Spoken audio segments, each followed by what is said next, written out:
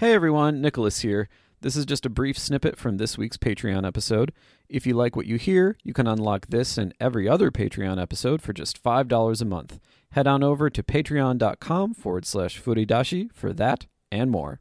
Even though in the free episode Lauren talked about like different delivery methods, the point that's something you have to remember is that they're not necessarily discrete. Like you can have them as separate, but you can also have them overlaid and interwoven into each other.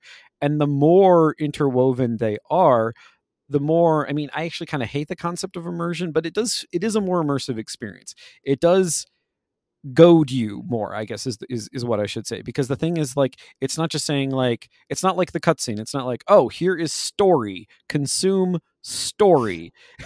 It's saying, like, Yes. there's story over there. You can go look at it, you can go interact with it, you can maybe even get something, and maybe it'll lead to some more story, but it's over there. And we're not going to force you to interact with it. I mean, they are kind of forcing And you to interact no, with it. and that's the Yeah. biggest difference that as a designer had to learn as a writer. Because let's think about traditional writing methods is that it's a narrative consumption, Yeah. right? I don't deliver it to you, right? I'm not DoorDash of writing.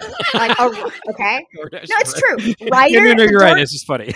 it is, right? Narrative delivery is not about whether or not you eat the hamburger I've given you. I just give it to you. You could throw it out for all I care. You tipped me, thanks. Yeah, you're already But paid. So yeah, you already exactly. paid. Yeah. But Yeah. the writer wants you to read, right? The Yeah.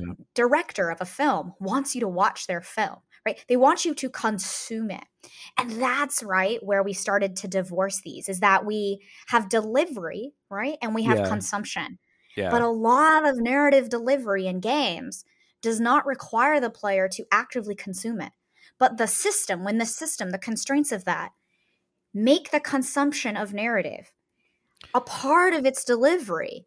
Yeah. That's when people go, oh my God, I'm still idolizing Half-Life 2. Where's Half-Life 3?